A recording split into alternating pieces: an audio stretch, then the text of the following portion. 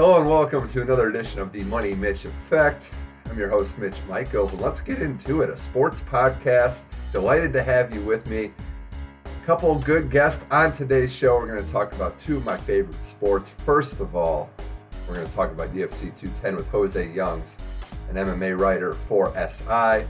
We'll talk about that card, some controversy on it. Daniel Cormier defending his title successfully over Anthony Rumble Johnson, who subsequently retired after the fight.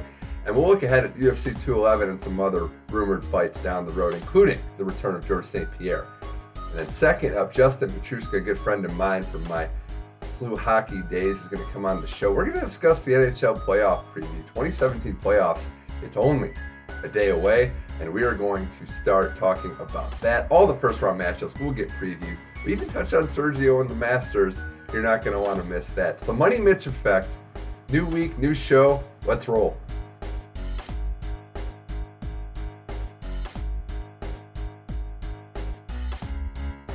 All right, now it's time to get our UFC on here in the Money Mitch Effect. With that, we're going to bring in to the show recurring guest, Jose Youngs. Jose is an MMA writer for SI, comic book nerd, and also, like me, happy that the Hardys are back in the WWE. So, Jose, thanks for joining the show. I'm so glad you brought that up. What a time to be alive right now. I know, I didn't realize how big it was just worldwide, but you brought up the fact that the video is one of the most popular video, their return to WrestleMania. So, yeah, it's insane. It really is a great time to be alive. Yeah, and it's at I believe it's at 20 million views in a week, which is madness. And to put that into perspective, when the Dudley Boys came back 2 years ago, their video is at 3 million in 3 years. So, Hardy Boys are legit. They really are. And they're trying to get our generation back into wrestling, or the powers that be in the WWE, and I think they're doing a pretty good job. But we'll switch now to UFC. Jose, last night, we're recording this on a Sunday. Jose, the UFC 210 pay-per-view is in the books. A very interesting fight card. It had its peculiar moments, some elite-level fighting. And I want to ask you to start with this. Outside of the two main event fights that we'll get into in detail in just a few moments, what else stood out to you on this card? What else did you like or not so much like on the other fights on this card? Outside of the top two fights, I was really impressed with Cynthia Calvillo, the women's strawweight, submitted Pearl Gonzalez, and it's her second UFC fight. She fought at UFC, I believe, 209, which was last month. Second pay-per-view, second main event spot, too. Her last fight, she was on the Fight Pass and then got bumped up to the pay-per-view and made the most of it. The next month, she's on the main card again, this time on purpose, and subs Pearl Gonzalez in even more impressive fashion and takes to the mic, does her best Nate Diaz impersonation. She's got Team Alpha Male behind her, and now Dana White's throwing her name in as the next Ronda Rousey, Nate Diaz. She's getting real popular. She's submitting people. I'm not going to put her in the top 15 yet. She hasn't faced anybody ranked. She's definitely not even close to a title shot, but Cynthia Calvillo, 2-0, 2 fights in 2 months, 2 submissions is important for the women's strawweight division, especially because that division is so shallow. Well, she was dominant. We watched that fight, and we couldn't believe how just cerebral she was and how she was able to just take control of the fight. But I'll do you another one, too. Oliveira. I mean, that guy was, and you mentioned it, too. I mean, 1 round into the fight, he wins with the rear naked choke. But he is the guy that would just fight anybody. He was willing to just get in the octagon with whoever, step right up. Will Brooks was a quality opponent, and he just shredded him. I was very impressed with him as well. Yeah, and I believe he has the record, or he's up there for most submission wins in UFC history. But the issue with Charles Oliveira is he's beaten the Will Brookses and the Jeremy Stevens and the Nick Lentz. He beats everyone 15-5, pretty dominantly. It's not like he's eking out decisions here. He's submitting everyone, but then he'll fight the Frankie Edgars and the Anthony Pettises and the Ricardo Lamases 5-1, and he's always has a stellar performance, and then stumbles at the end and he'll lose. So I really he lost to Max Holloway too, but he injured himself a minute in. So I want to see that fight run back in a 5-round fight. But Charles Oliveira is an enigma because again, what we didn't even talk about, we were talking about it yesterday. is he struggles to make 145. He misses weight a lot, and that's his natural weight class. And so the UFC made him go up to 155, and he submits the former Bellator champion in the first round. So do you make him stick at lightweight? Do you give him a chance to go back down and prove himself at 145, even though he's shown that he's a risk not to make weight?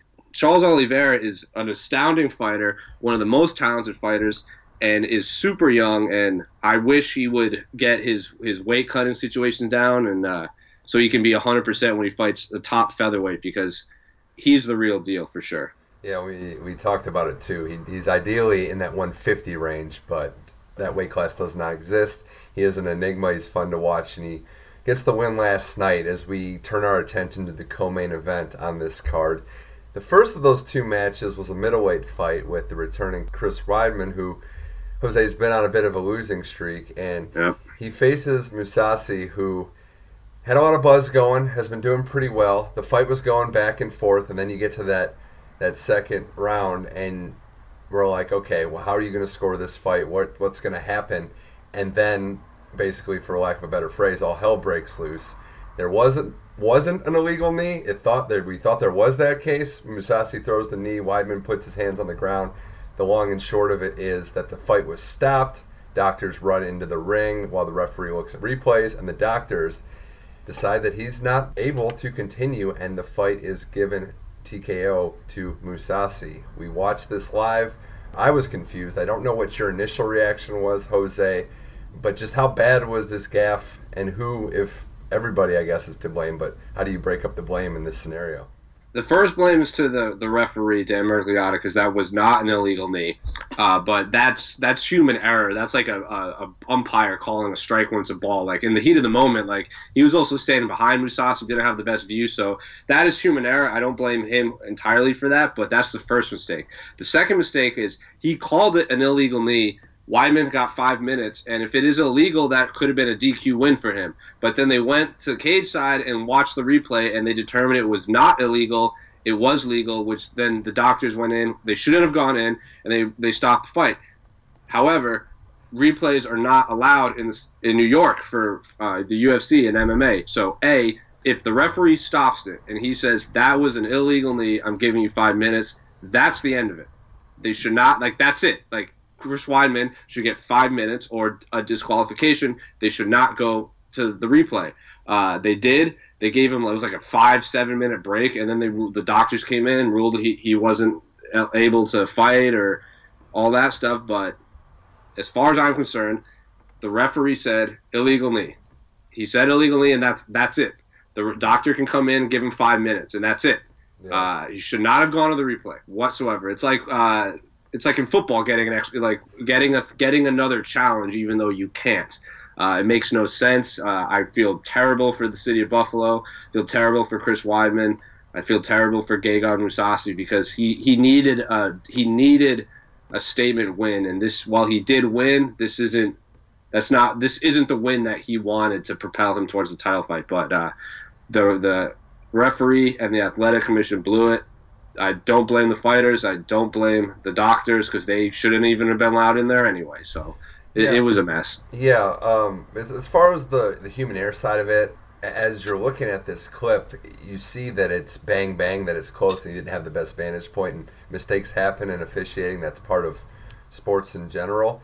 But, Jose, could you explain, in more detail to the casual UFC fan, why exactly is the replay different by state? Why is there no replay in New York, but there would be, I guess, in other states? It all has to do with the athletic commission of each state. I mean, if people watched it, they might have heard at the beginning of the main card, the new rules aren't, this is what the broadcast said, John Anik, let the fans know the new rules were in effect and the fighters were made aware. Because pretty much some athletic commissions recognize the new rules, some don't. Some have different regulations on, we would even mention Pearl Gonzalez might not have been allowed to fight because she had breast implants. They ended up going back over, letting her fight. But New York State Athletic Commission, this is the first year they've had MMA in 20-something years. They pulled Rashad Evans from the fight a couple days before, back in November, because every other athletic commission medically cleared him except for New York. Mm-hmm. It's just a young not young, but they're just not used to MMA. They do boxing and kickboxing, but they don't do MMA. They still need to figure out. Like Dana White said, it's this New York fighting in New York is like going back to 2001, where you basically have to reinvent the rules every single event.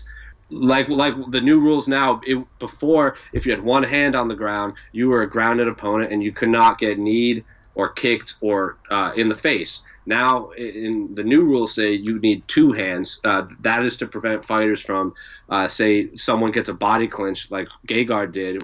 Normally, you would unload on knees. A fighter would just basically put two fingers down, and that prevented him from throwing knees. And now they changed that rule to prevent that, to say you need two hands on the ground, basically like a 3-point stance almost, a 4-point stance. That makes it a little more dangerous at some points too, because some fighters might do that instead of protect their head. Chris Weidman shouldn't have been kneed in the head anyway. He should have been blocking. So it's the rules there's a lot to figure out in the unified MMA rules, but I don't blame Chris. I don't blame Gegard. The New York State Athletic Commission if the UFC's had 3 fights in New York and all 3 have had 4 fights and all of them have had controversy, so yeah, it's a mess. And I thought too, it's interesting because anytime something like this happens, somewhat controversial, we all just try to guess what Dana White's reaction is going to be. And those quotes were interesting. He's like, they just need more experience. It's almost like he kind of understood that this was the risk in doing business in a new state. And, correct me if I'm wrong, Jose, but I just think the way the money is shaped and the possibilities in New York, he kind of seems like he understands that this is part of the job, that there's going to be a learning curve. Business is too good to pass up, though, in the state of New York. Yeah, the problem is with that, and I agree that it was going to take a learning curve, is they've had 3 pay-per-view cards, like major cards in the state of New York, and they can't. Basically, you don't want a learning curve to be on your major cards. I mean, they had that mess with the Holly Holm and Germaine for the women's inaugural featherweight title, and they blew it in that card. They blew it in the Anderson Silva fight too. They blew a little bit of it in UFC 205 when they were changing all these fighters around, and they pulled Rashad and they pulled Kelvin. They blew it in this with the Pearl and Daniels weigh-in nonsense, and these aren't the cards you want to be making mistakes on. You want to make a mistake, do it on a UFC Fight Pass. Do it on an amateur show. Do it on a Bellator card, but I don't want to see important fights, because Chris Weidman versus Gegard Mousasi was one of the most important fights for the middleweight division, and they blew it. Yeah, it's not the time you want. No, certainly not. As we continue chatting here, Jose Young's on the Money Mitch Effect, and I'm glad, Jose, you brought up the UFC 205 weigh-in, because I want to transition to the main event, the Cormier Rumble Johnson fight. That weigh-in nonsense, as you put it, was pretty perfectly described, because I know Cormier has to get to 205. He weighs in at 206.2. and then is allowed to take a break and miraculously drops 1.2 pounds. I don't know how the scales work, especially in the state of New York, but that seemed a little ridiculous to me. Yeah, and I've talked to a few amateur wrestlers when just via text, and wrestlers in college and high school and what have you, and I talked to some UFC fighters, and they know what DC did. He games the system where everyone knows if you put a little pressure on something in front of you, you can lose a pound just standing there. If you're standing on a scale and there's a surface near you, you can kind of put pressure on it to lift yourself off, and that's absolutely what he did. You can kind of see him fiddling with the. First of all, he walked out and basically said, "Hold it right here." He walked out with the towel and was like, "Hold it here," and then you can kind of see him pushing it up and down, and he lost 1.2 pounds in 2 minutes, which should be impossible. But DC knows what he did. It is what it is. At the end of the day, the only person that it should affect is Anthony Johnson. Anthony Johnson did not care. He's like, "I don't care. I'm still fighting for the title." If he doesn't make weight, then it's not a title fight. So he didn't care, and at the end of the day, he's the only one that it would have negatively or positively affected. So it is what it is. Certainly is something to take a little enjoyment out of, the fact that there was another mini incident at the weigh-in, but the fight went on as scheduled, Cormier and Rumble Johnson, and again, mirror image, carbon copy, if you will, of the last fight. Cormier chokes him out in the second round. Let's start on his side, Jose. Another dominant championship performance. He's getting up there in age now at 38 years old, but just textbook workmanlike performance. How does he keep doing it? How does he keep implementing his style on very very dangerous opponents? Daniel is, for people who don't know, he's an former Olympic wrestling captain. And I was talking to someone today, and he's like, Daniel Cormier is basically just the San Antonio Spurs of the UFC. Like, isn't the most exciting fighter to watch, but is incredibly efficient, does exactly what he knows he can do, and he does it well. He does it better than most. And yeah, he might not be the most exciting, but he's always going to be in the top two, and he may lose to John Jones, just like the Spurs will lose to LeBron James and the Heat. And then the next year he'll be just as good. So Daniel did it smart. He didn't jump in right from wrestling to MMA. After his Olympic dreams were over, he went to American Kickboxing Academy in San Jose and took a long time to learn striking. He didn't just learn the basics and then rely on his wrestling and come in and dominate with his, like he does dominate with wrestling now, but he wanted to know, he basically wanted to be an expert kickboxer before he made his MMA debut. So he took the time to learn everything and didn't come in as a one-trick pony, and that's paying us dividends because his MMA debut, he's already better than pretty much everyone. And he buzzed through the competition and was fighting for a UFC title like less than a few years after he made his MMA debut. So Daniel Cormier did it right, kids. So if you're listening to this, don't just jump in. Do what DC did. Do it smart. And that's fascinating too, because I would have to think it's just only logical, Jose, to look at the correlation with the age of some of these top fighters now. I mean, is that where he's 38 years old, but he's at the peak of his game.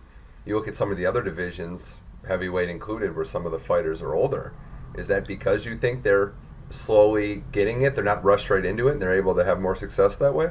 Heavyweight is a little different because they don't have to cut weight, so it doesn't deteriorate their body so badly. But yeah, I mean, and also like even that, like welterweight, like Rory McDonald made his MMA debut when he was like 17 years old. I mean, Alistair Overeem has 50 professional fights, and because he made his MMA debut when he was like 17 and would fight like 6 times a year.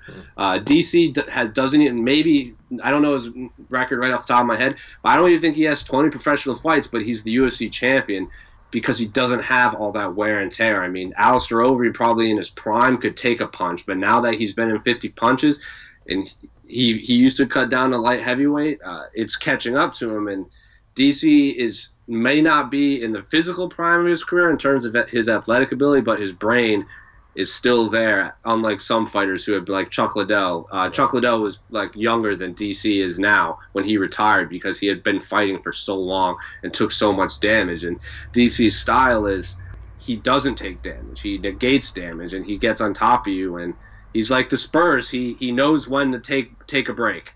He knows when to conserve energy, and then he explodes at the end when the playoffs come around. So yeah. DC is an intelligent fighter who has all the tools. The only issue is John Jones is not an intelligent fighter, but he has the perfect tools in every category. Yeah, it's really remarkable. And before we get to that sure thing, I would say, as long as John Jones comes back, that fight that we're looking forward to finally, I want to talk about Anthony Rumble Johnson. Jose, he loses to Cormier for the second time, and then after the fight announces his retirement. Now, he's only 33 years old. He said he's going to walk away from the sport for other interests. It looks like business interests is what we're looking at here, although he's not explaining it. It sounded like it was a move that caught a lot of people by surprise. Just how surprised were you with this? I mean, this is a guy that, other than Cormier and probably Jones, he's as good as anyone in that light heavyweight division. How shocked are you that he's walking away from the octagon? I was surprised that he walked away because he was in the prime of his career. He's easily, I would put him the third best light heavyweight in the world after John Jones and Daniel Cormier. And realistically, if DC and Rumble fought 10 times, I bet Rumble could win 3 or 4 of those. It's not like he just smoked by DC every time. Weird game plan. He shouldn't have tried to wrestle the Olympic wrestling captain, but he did, and he paid for it. No one really knows where he's going. Said it wasn't MMA related. I'm not trying to start rumors or anything, but oddly enough, he lives in Florida, yet his Twitter bio now says LA Rams in it. So some people are thinking he might be not playing football, but something over there, because his quote was he's tired of going to the gym every day and having another guy try and knock his head off and having another grown man wrestling on top of him. Like, he's just physically tired of it and burnt out and wants something else. And he's always been into fitness. He's in excellent shape. His dieting is on point. I wouldn't be surprised if he opened a gym or he had something to do with the Rams. He said he made it known he wasn't playing, but he also said he's good friends with a lot of the people in the LA Rams front office. So who knows where that's going.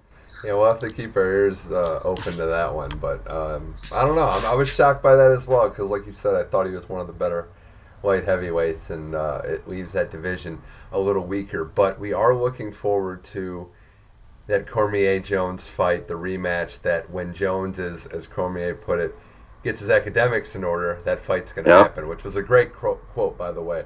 But Cormier, I should point out, too, he was booed pretty heavily, and I asked you this question when it was happening. I know they were in Buffalo. Jones was there. Jones, from the Syracuse area, that's Jones' country. I don't know about popular opinion. I know Jones is a rock star to the casual UFC fans, but we'll see what happens, Jose.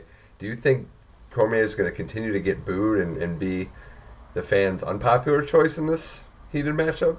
Yeah, I mean, people love, I don't want to say casual fans are bad for the sport because no fans are bad, but casual fans recognize greatness, and and Jon Jones is arguably the greatest fighter who has ever stepped in an octagon, and realistically, he should be undefeated. That I don't consider his loss a loss, and they respect greatness. It's like they hate Tom Brady, but he's the best.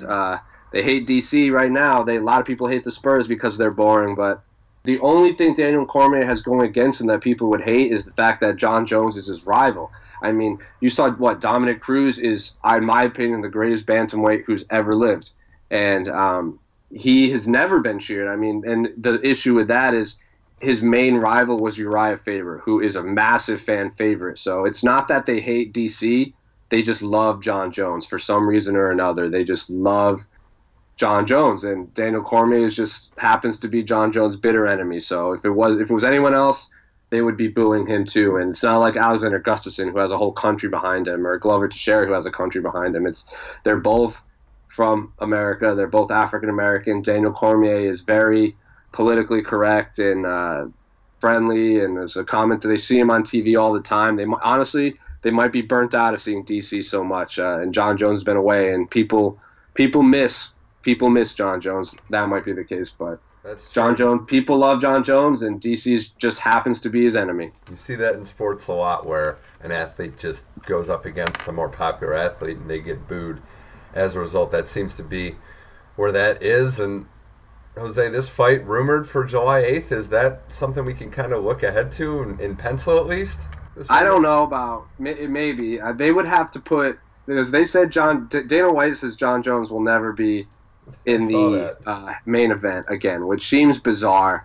But if you can't trust him to pass a drug test, you can't trust him to not drink and drive, and he's not even eligible right now. Like, who knows if he's training?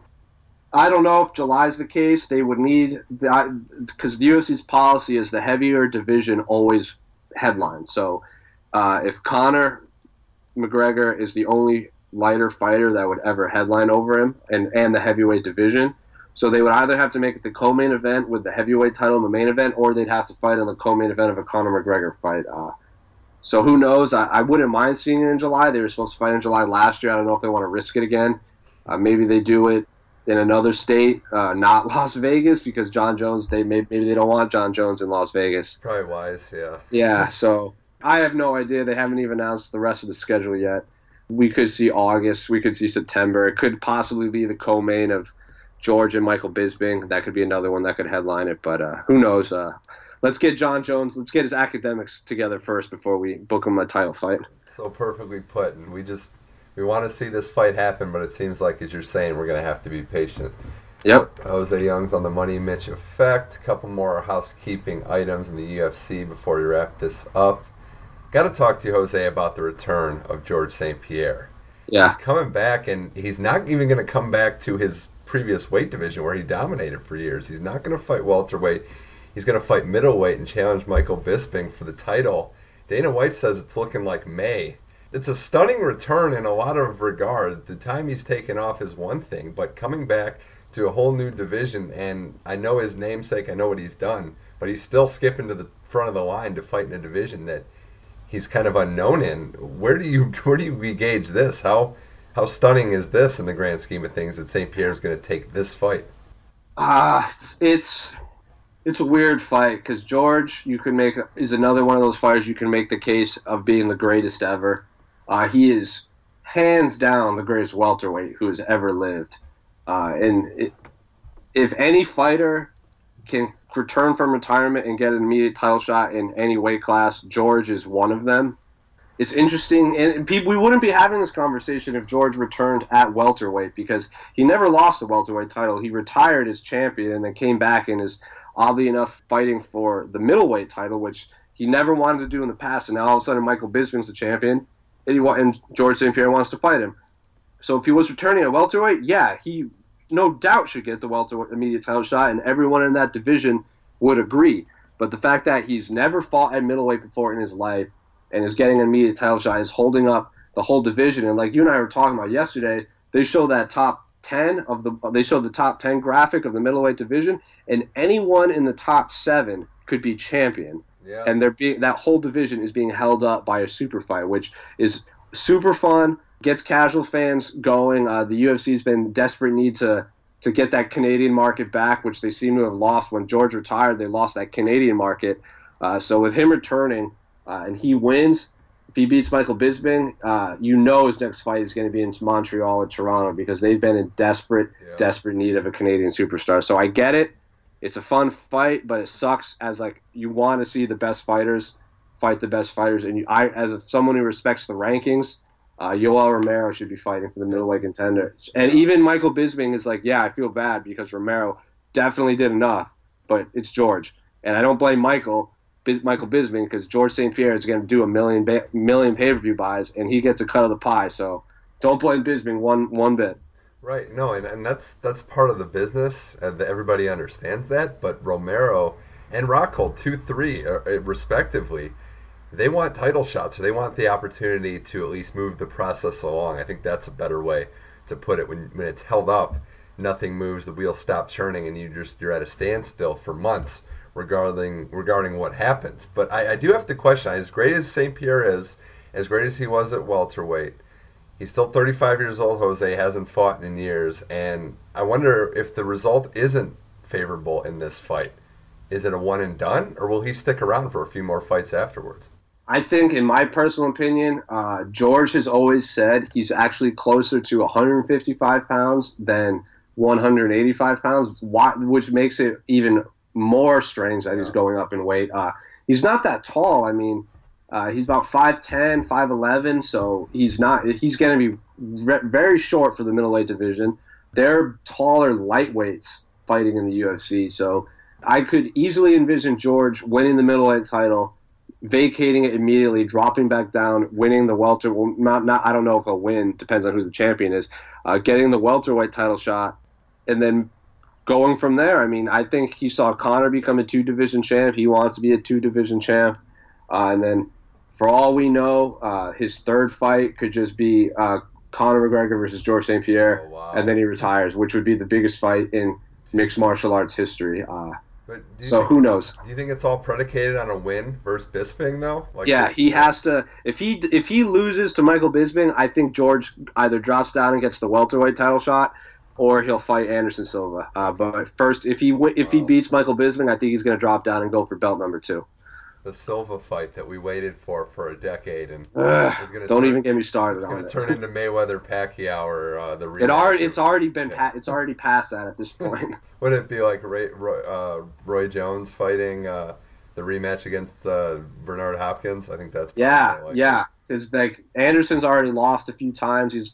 He hasn't lost the mystique, but it's not like when they were at the top of they were 1A, 1B, and the pound for pound. They had the 2 longest winning streaks. They were both the champions at the time, and God, the UFC blew it not making that fight.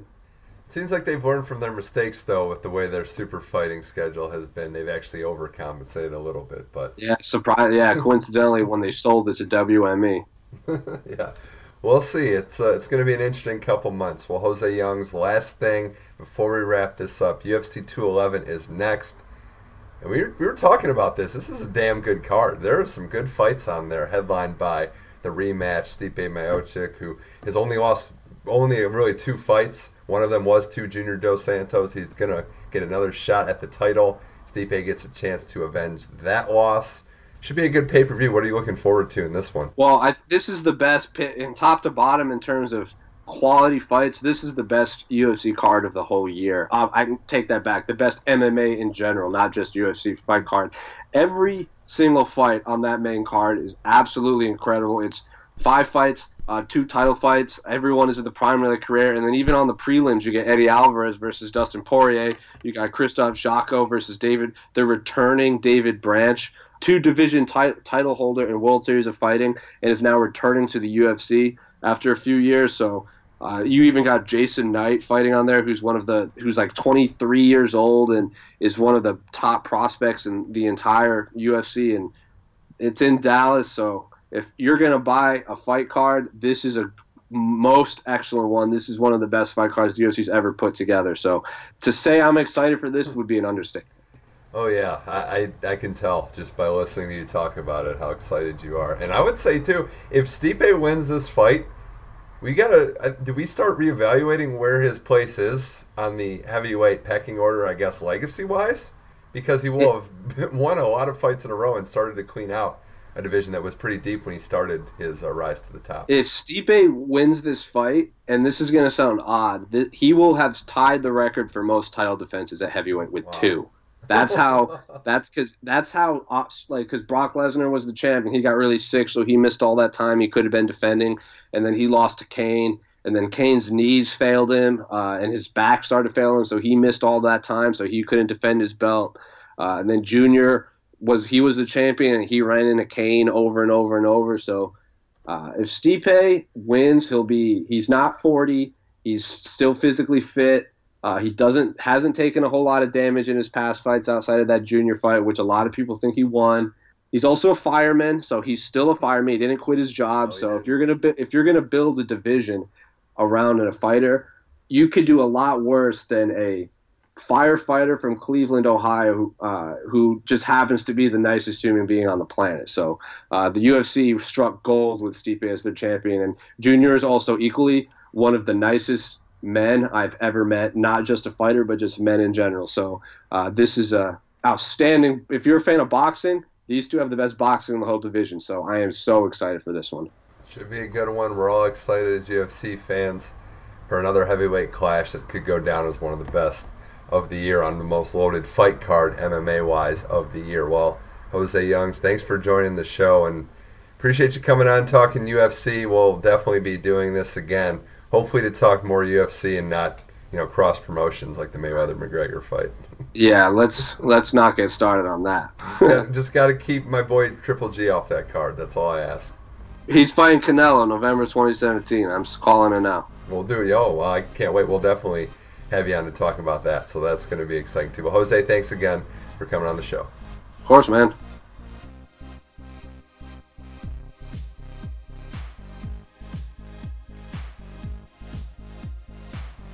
Thanks again to Jose Youngs for hopping on the show. One of the best out there, the best I know at least, at covering the sport. Very, very knowledgeable. He'll be on soon as the pay-per-views mount up this summer. Some big fights to look forward to. Thanks again to him for appearing on the Money Mitch Effect. Now it's time to talk to Justin Petruska, college hockey teammate of mine. We're going to preview the 2017 NHL playoffs. We also talk about the LA Kings. Well, they fired their coach, Daryl Sutter, and GM Dean Lombardi about an hour before we went on the recording. Interesting times, to say the least. First round preview, NHL 2017 playoffs. Justin Petruska. Here it is now on the Money Mitch Effect.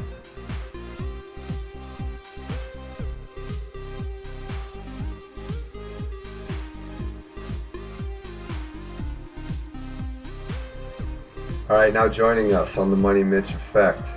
Blast from my past, Sioux hockey teammate. We've shared many a moment on a hockey bench and other walks of life. Justin Petruska from St. Louis. Justin, we're going to talk NHL playoff hockey, but thanks for joining the show.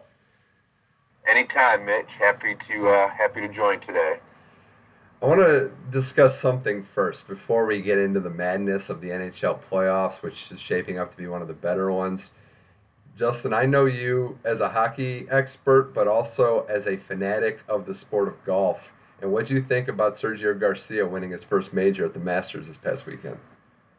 I couldn't have been happier for him just because he had too many instances in past majors where he was so close to winning and didn't pull it out, that I was really happy to see him hit a couple clutch shots.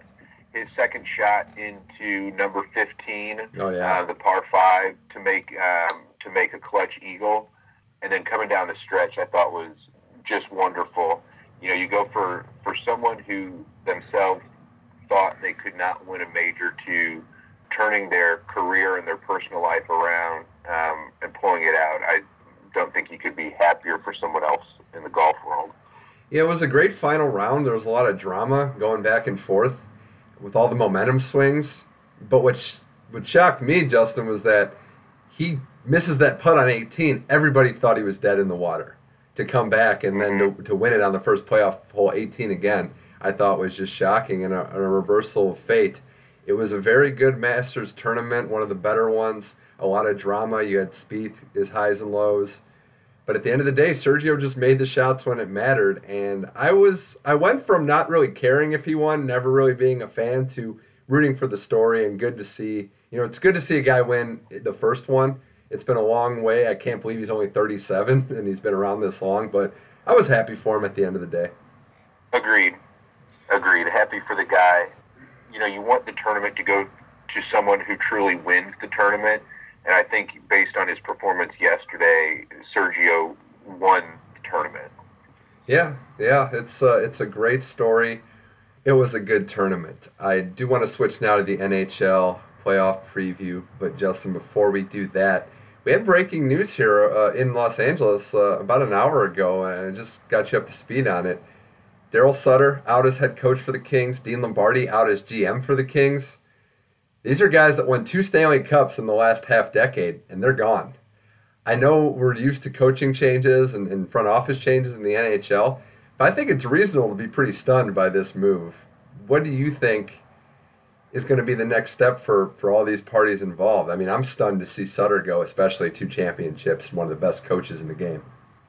Just backing up even a little further, I'm stunned over the course of the last, 2 or 3 seasons for the Kings. You know, they've gone from a point where they were at the top of the hockey world to replacing their captain, Dustin Brown, and now they're replacing their head coach and their GM. Wow.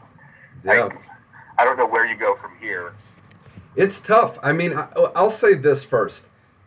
This is, to me, more of a reflection. The struggles they've had in the past 2 years is more on Lombardi than Sutter. I know Sutter has his moments, kind of like Hitchcock, who was also let go this year by the Blues, where he kind of burns out players. You know, he can rub them the wrong way, and you can get fed up with it.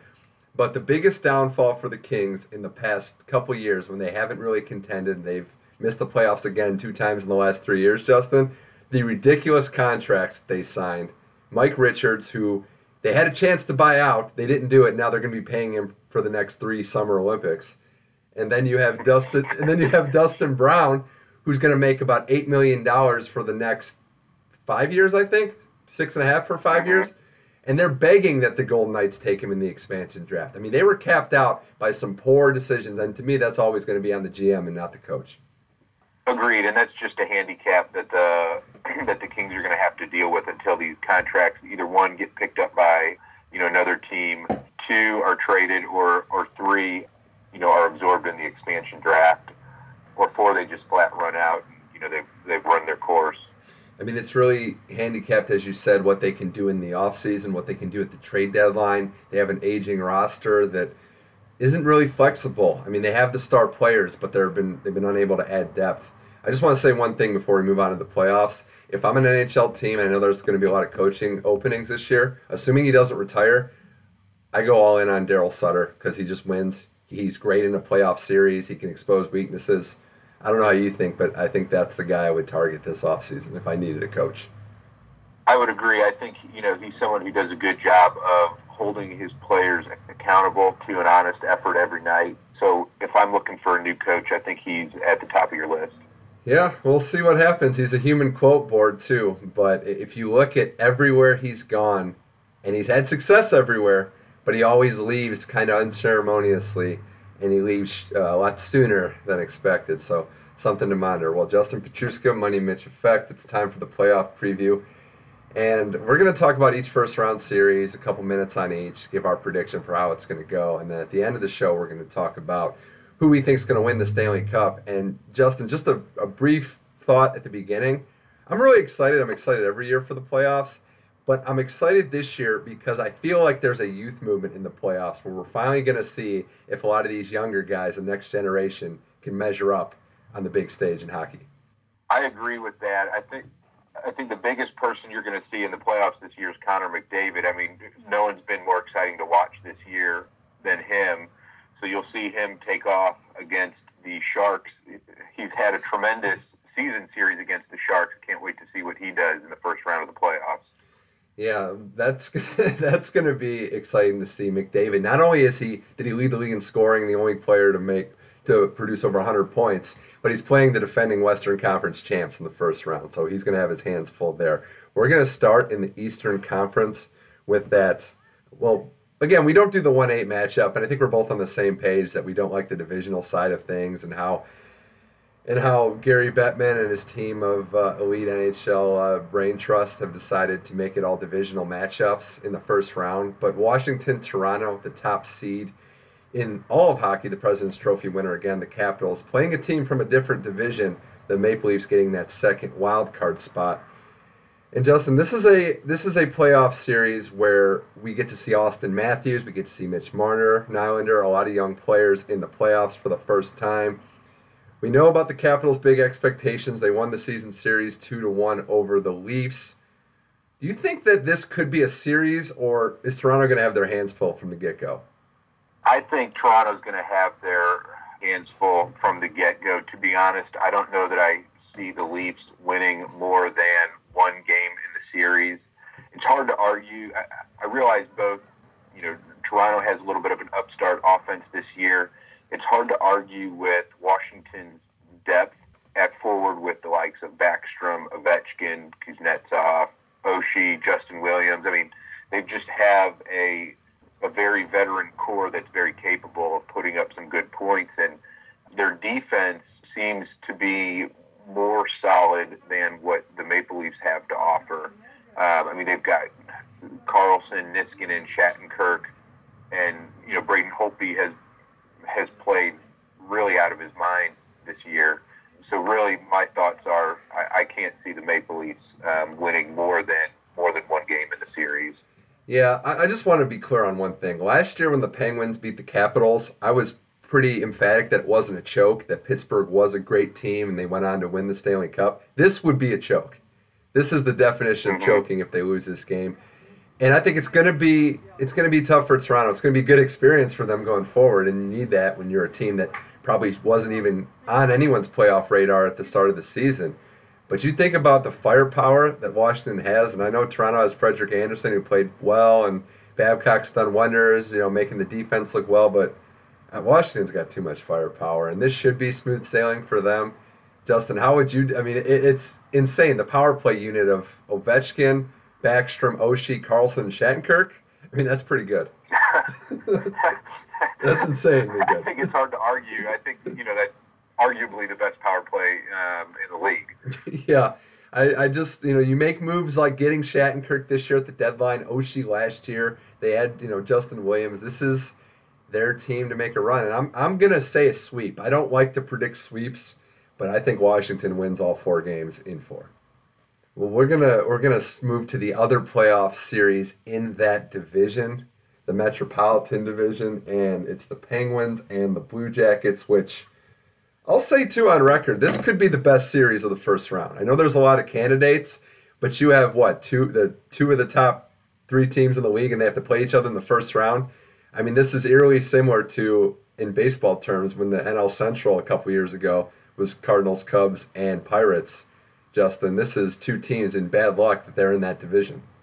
Agreed, and I agree with your comment that this could be the best first-round matchup. I mean, Pittsburgh finished the season with 111 points, Columbus with 108, playing in the top-performing division in the NHL. I can't argue the fact that I think this is the best first-round matchup for this year. Yeah, and remember a couple of years ago, these teams met in a first-round matchup, 2014. That was unbelievably entertaining, a 6-game win for the Penguins, but it had high drama in it. The Blue Jackets still looking for their first playoff series victory in franchise history. The Penguins looking to defend their Stanley Cup. And I want to spend a few moments discussing, the two different narratives here. I understand that the Penguins are the experienced team. Sidney Crosby, Evgeny Malkin, Phil Kessel. They won a cup last year. And Columbus is the new team on the block. They weren't expected to be here. Everyone kept waiting for them to fade, and they didn't. So history says, and a lot of reasoning says, that the Penguins should win this series. But I want to give Columbus a chance for two reasons. One being, Justin, that they have 4 deep lines. Everyone was talking about how maybe outside of Cam Atkinson, they don't really have a superstar, but their depth was amazing on offense and defense. You got to throw Bobrovsky in there. But two, the Penguins, Justin, are pretty beat up. No Chris Letang in the entire playoffs. That's going to be a big loss. I think this is going to be a very long, grueling series. Yeah, so when I was thinking about this series, I put them down in pencil as going 7 games. And I liked what you said about them being banged up without, most notably without having Chris Letang on the D-core. I think that'll really hurt them this year. From a goaltending perspective, Sergei Bobrovsky was pretty good this year. Yeah. I think when you compare him to Matt Murray, to me it's a little bit of a toss-up. So at that point, then you're comparing the offense. Looking at the Blue Jackets, what do they have up front? You always, comparing it to Pittsburgh, you always hear of Pittsburgh's, big three and Crosby, Malkin, and Phil Kessel. But, quietly, the Blue Jackets have Cam Atkinson, Nick Foligno, Brandon Saad all put up very stellar years. So with the team, in my mind, I think the Blue Jackets are a little more fresh. I think they're a little more energetic compared to the more beat-up Penguins. I think it goes 7 games, and ultimately I think the Blue Jackets pull it out. Wow, okay. I was really surprised you said that. And I'm going to try to do this in the most unbiased way possible. It's impossible for me, Justin, to not take the Penguins in 7 here. I really am rooting for Columbus. I'd like to see them win, but for them to win this series would be remarkable. And I agree with everything you said about Bobrovsky and how deep they are up front. And Werenski has been amazing. He's having one of the best rookie seasons that no one's talking about. On the point, their power play was amazing.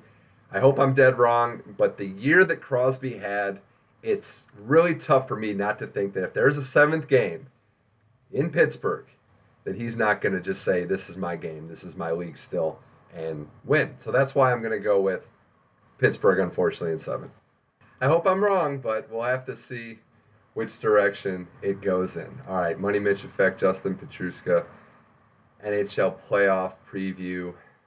And let's talk now quickly. We'll kind of move through this series because I don't think it's as exciting as some of the other ones. But in the Eastern Conference, Ottawa and Boston is a first-round matchup.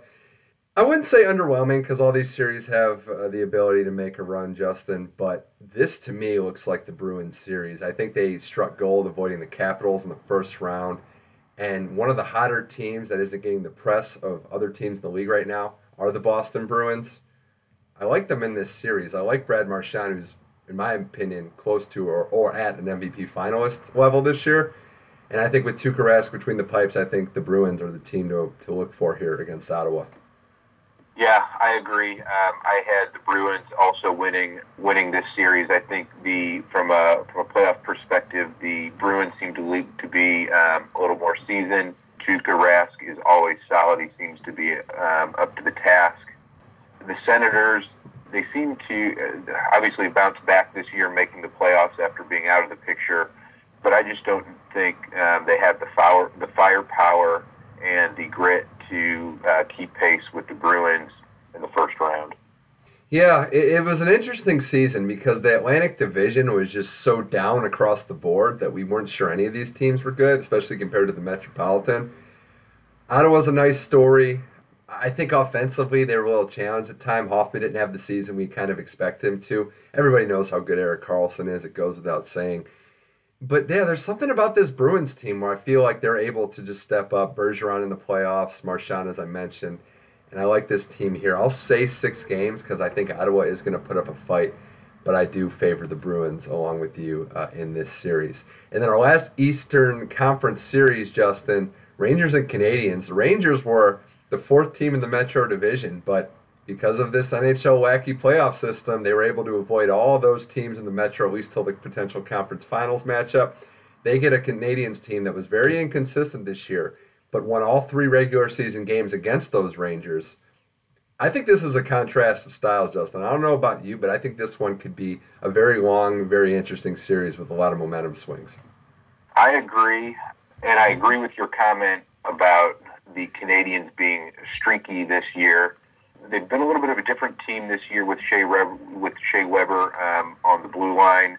Carey Price seems like he's had an up and down year. If he's on, the Canadiens will be a tough team to beat. I think you can say the same thing about Henrik Lundqvist. That being said, I think the Rangers seem to have a little stronger of an offense. To me, it's hard to argue with Chris Kreider, Michael Grabner, and then of course Rick Nashty. And then you also have the upstart of Jimmy Vesey, who's had a pretty good year. Seems to be a pretty solid third line player for the Rangers.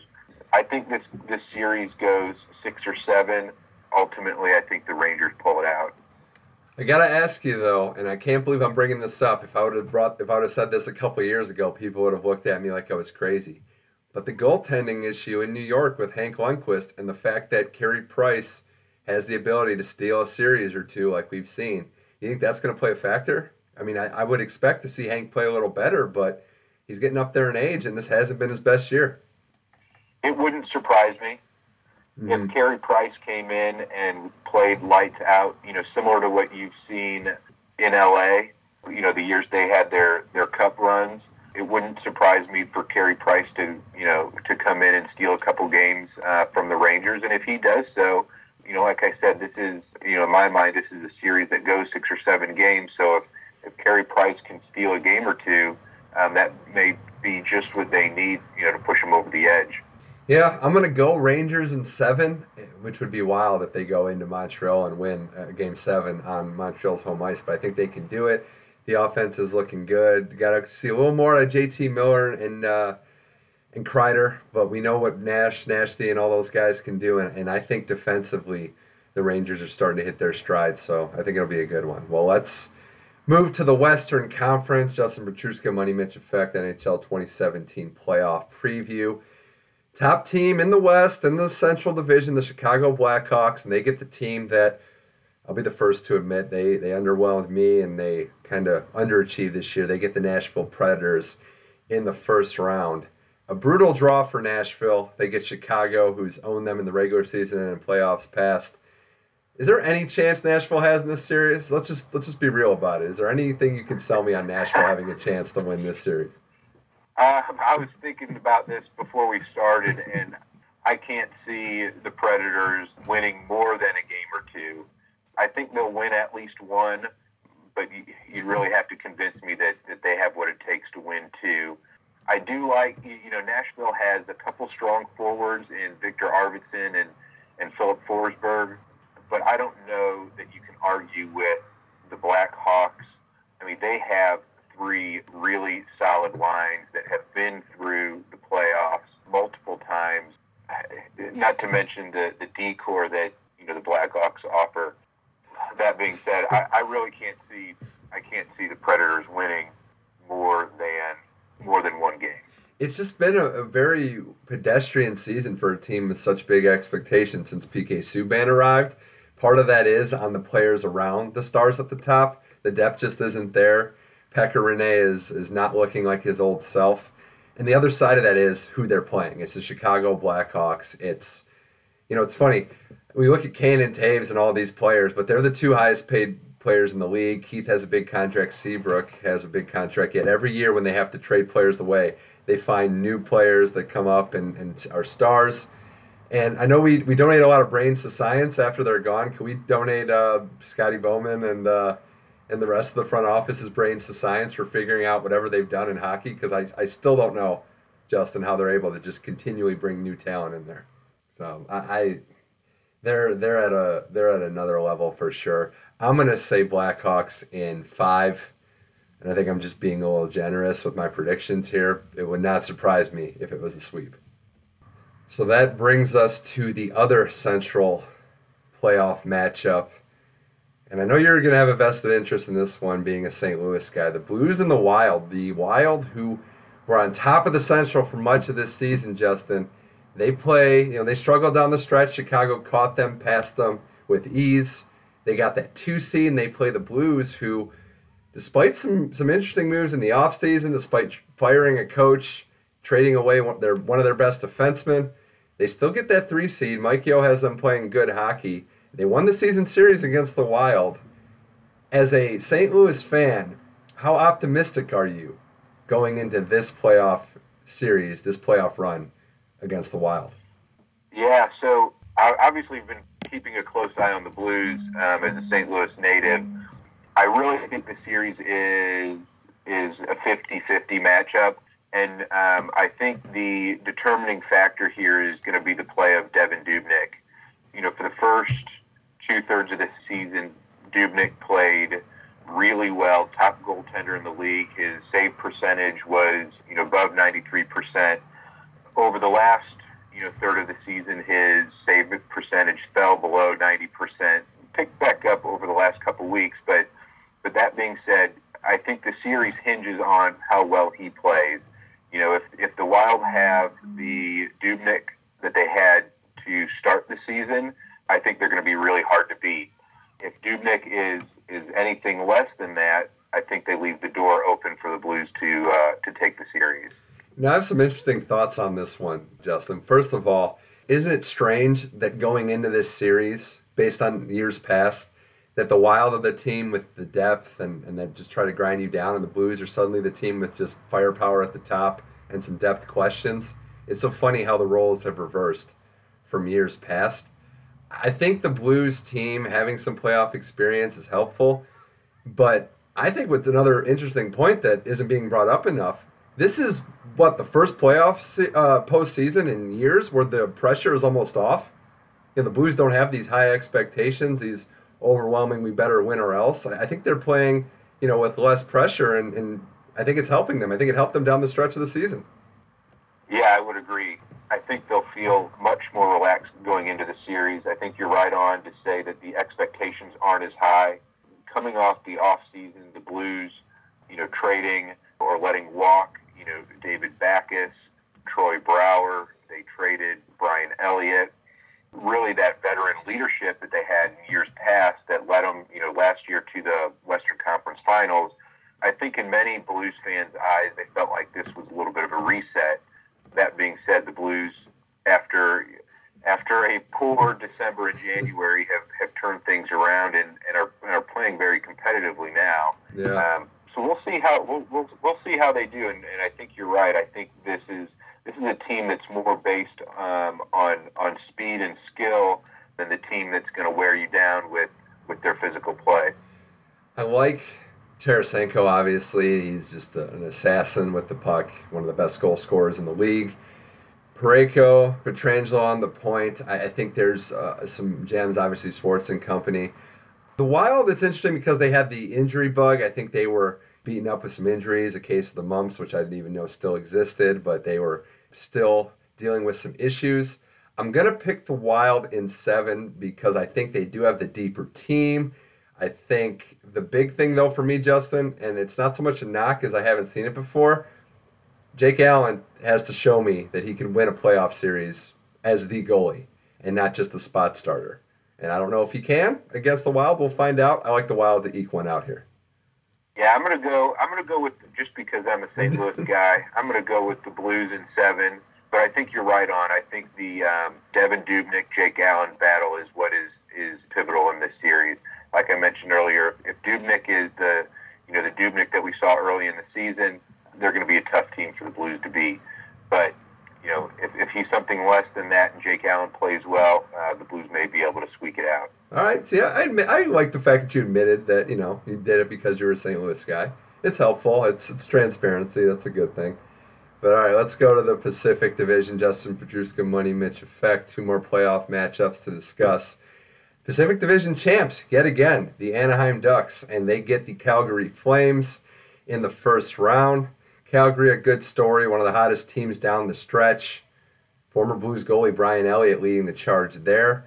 The Ducks, Justin, again win the division, again come in with some momentum.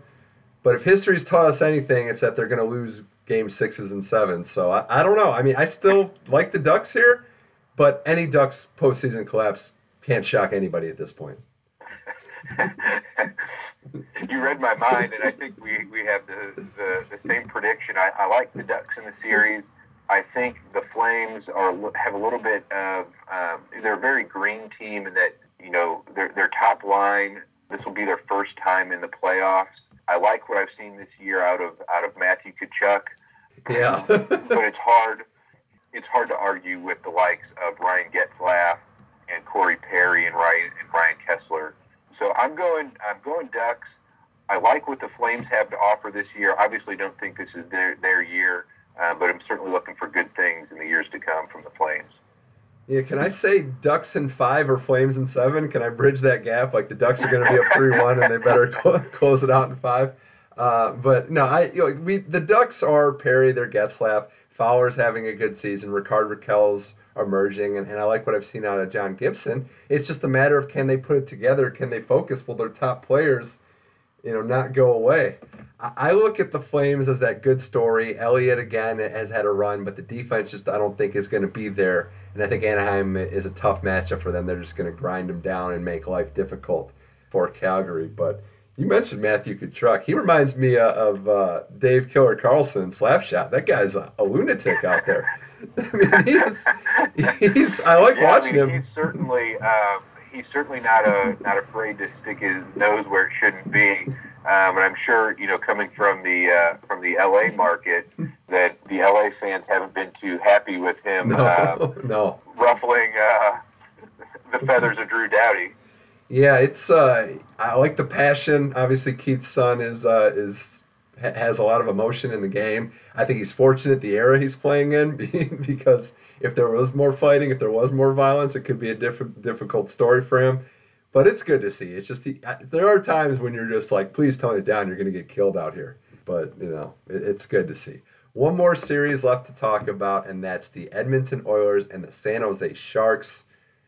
Edmonton with home ice in this matchup. And, Justin, I look at this series maybe with the most excitement, other than that we mentioned Columbus-Pittsburgh matchup. But from a pure talent and a tactical standpoint, I don't know that it gets much better than this. You have the young upstart Oilers with the best scorer in the game right now in Connor McDavid, and you have the San Jose Sharks who are predicated on depth, on some interesting play. We know about Pavelski, but Brett Burns having a season for the ages. I think tactically this could be a very good series.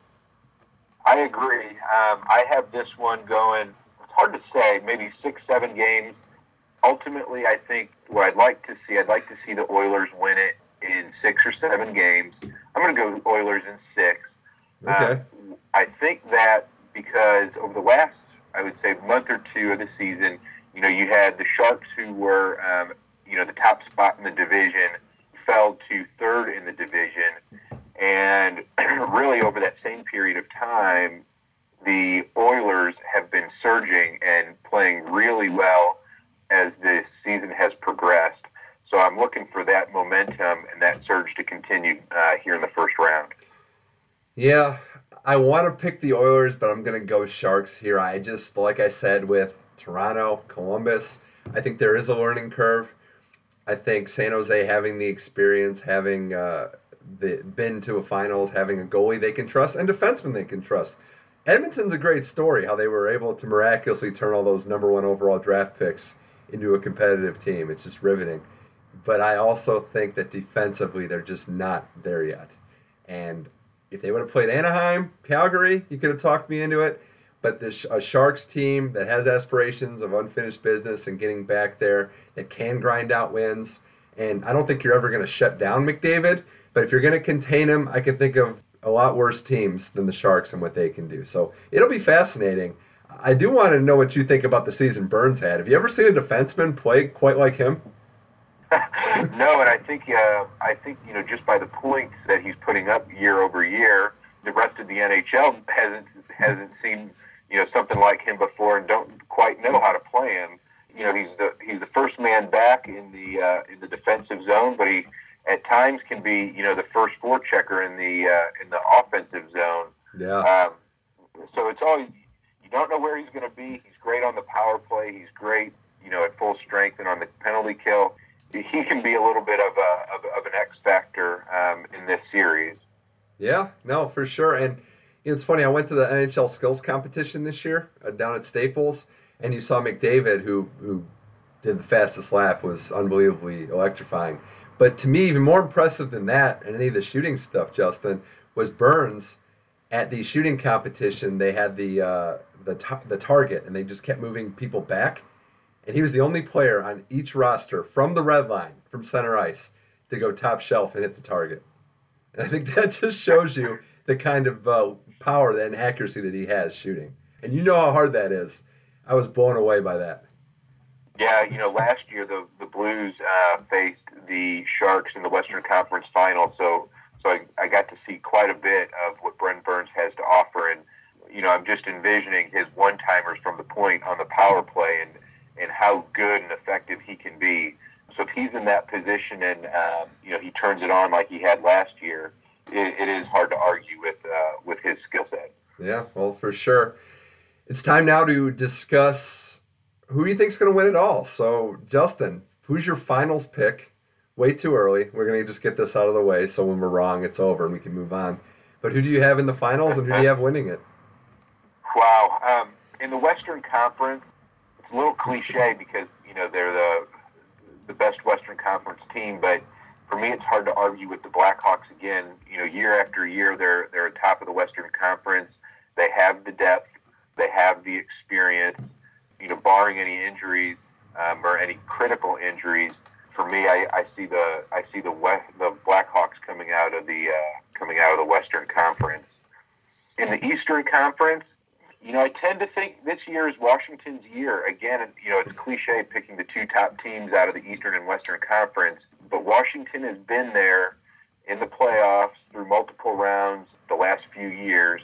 I think this year is the year that they put it all together. So for me, I'm looking at a Washington Blackhawks final. You know what? I agree with that. Those were my picks. We're on the same page, and I think everybody talks about how wide open it was in the playoff picture. But it's hard to argue against Chicago. I think all those other Western teams have flaws that Chicago can expose and get by. And I like Washington. I like the fact that they had to fight to the end of the season, which they didn't do last year. And I think they're going to get through too. And the Blackhawks in their 3 runs, Justin, they never went up against a Capitals team, or even if it's Pittsburgh, Crosby and the Penguins. So this would be great for the league to finally see that Chicago-Washington or Chicago-Pittsburgh series. I think the Capitals win their first cup. I know it's cliche, but I'm going with Washington this year. I'd like to see it. I'd like to see someone new win the cup. As a St. Louis fan, always watching the Blues-Blackhawks rivalry. At a certain point, you're ready for someone else to win the cup. That being said, I think if Washington makes it, I think Alexander Ovechkin has the electricity to carry the Capitals on his shoulders and victory. All right, so we're on the same page there. It's going to be a fun postseason. We're always excited for hockey.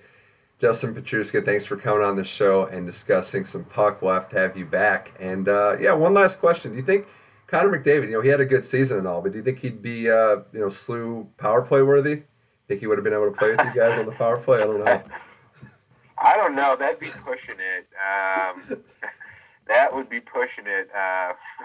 You'd have to... I heard that we were calling up Brenneman and Whitehead, so that might push McDavid down to the second. Oh God! Well, man, there's some references there. Yeah, I think so. My caveat is he's got to know how to order Subway with just 3 toppings. If he can do that, he's golden. We'll see. Some inside humor there. But Justin, thanks again. It was a pleasure catching up. We'll have to do this soon. Anytime.